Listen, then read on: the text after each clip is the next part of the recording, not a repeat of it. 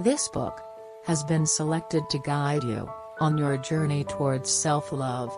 If you like it, you can get the full audiobook for free by taking Audible's 30-day free trial, just by clicking the link in the description.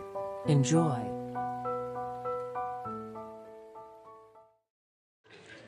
So thank y'all for being here. I'm actually going to start by telling the story of my worst speaking experience ever. And I've told this story a couple times, so if you follow my work, you may have heard it. But it's a very, I think, an important place to start.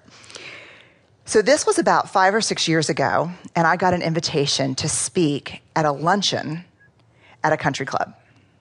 And it was a huge deal for me because it was the first time I'd ever been asked to speak to the public, what I call normal people, as opposed to other academics and researchers, who I do not refer to as normal people.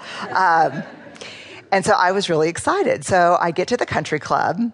I get all dressed up in dressed up, and fancy clogs. And I get there, and there's a woman standing behind the podium, kind of sorting things out.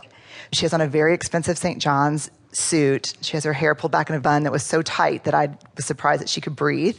And she was very fastidious looking. I knew immediately that she was the person running the show. So I walked up and I said, "Hi, I'm Brene Brown from the University of Houston." And she didn't even extend her hand. She kind of stepped back and went like this.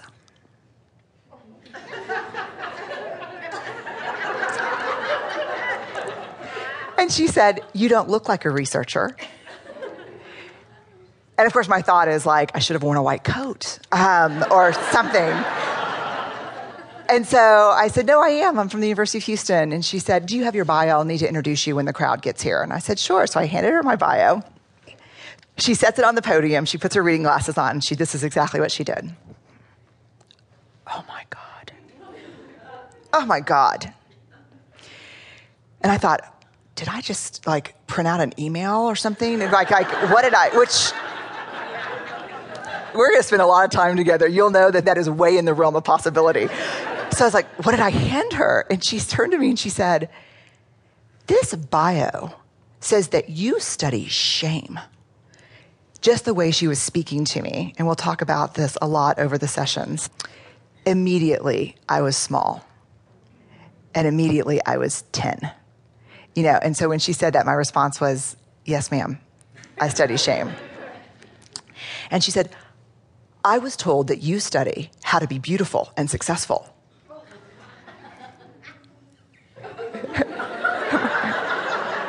My first thought is, holy shit. And I said, "No, ma'am, I don't. I study the things that get in the way of feeling like we're enough." And she said, "What else do you study? Do you study anything else besides shame?" And this is where I knew it was going to get really ugly, because I said, "Yes, ma'am, fear and vulnerability."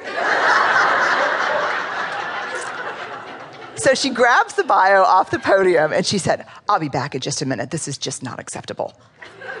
So she walks out of the room and walks outside and is pacing. I know, because the whole back of this ballroom is glass and I can see her pacing. So she comes back and she says, she puts the bio on the podium and she said, "Let me tell you exactly how this is going to go today." And of course I say, "Yes, ma'am." And she said, "There will be no mention of the word shame."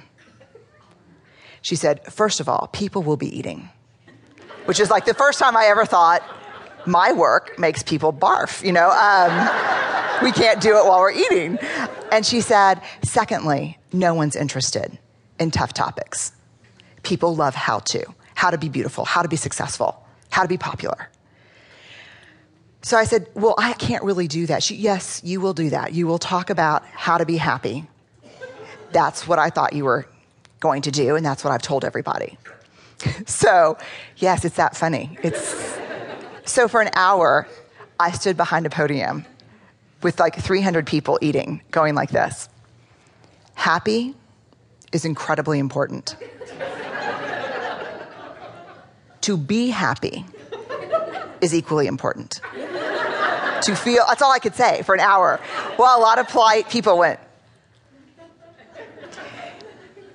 And what was funny about this experience to me is something that was life-changing, actually. It was horrific, and I cried the whole way home. I cried because I think I looked like a crazy person, but I also cried because why didn't I just say, hey, this is what I do?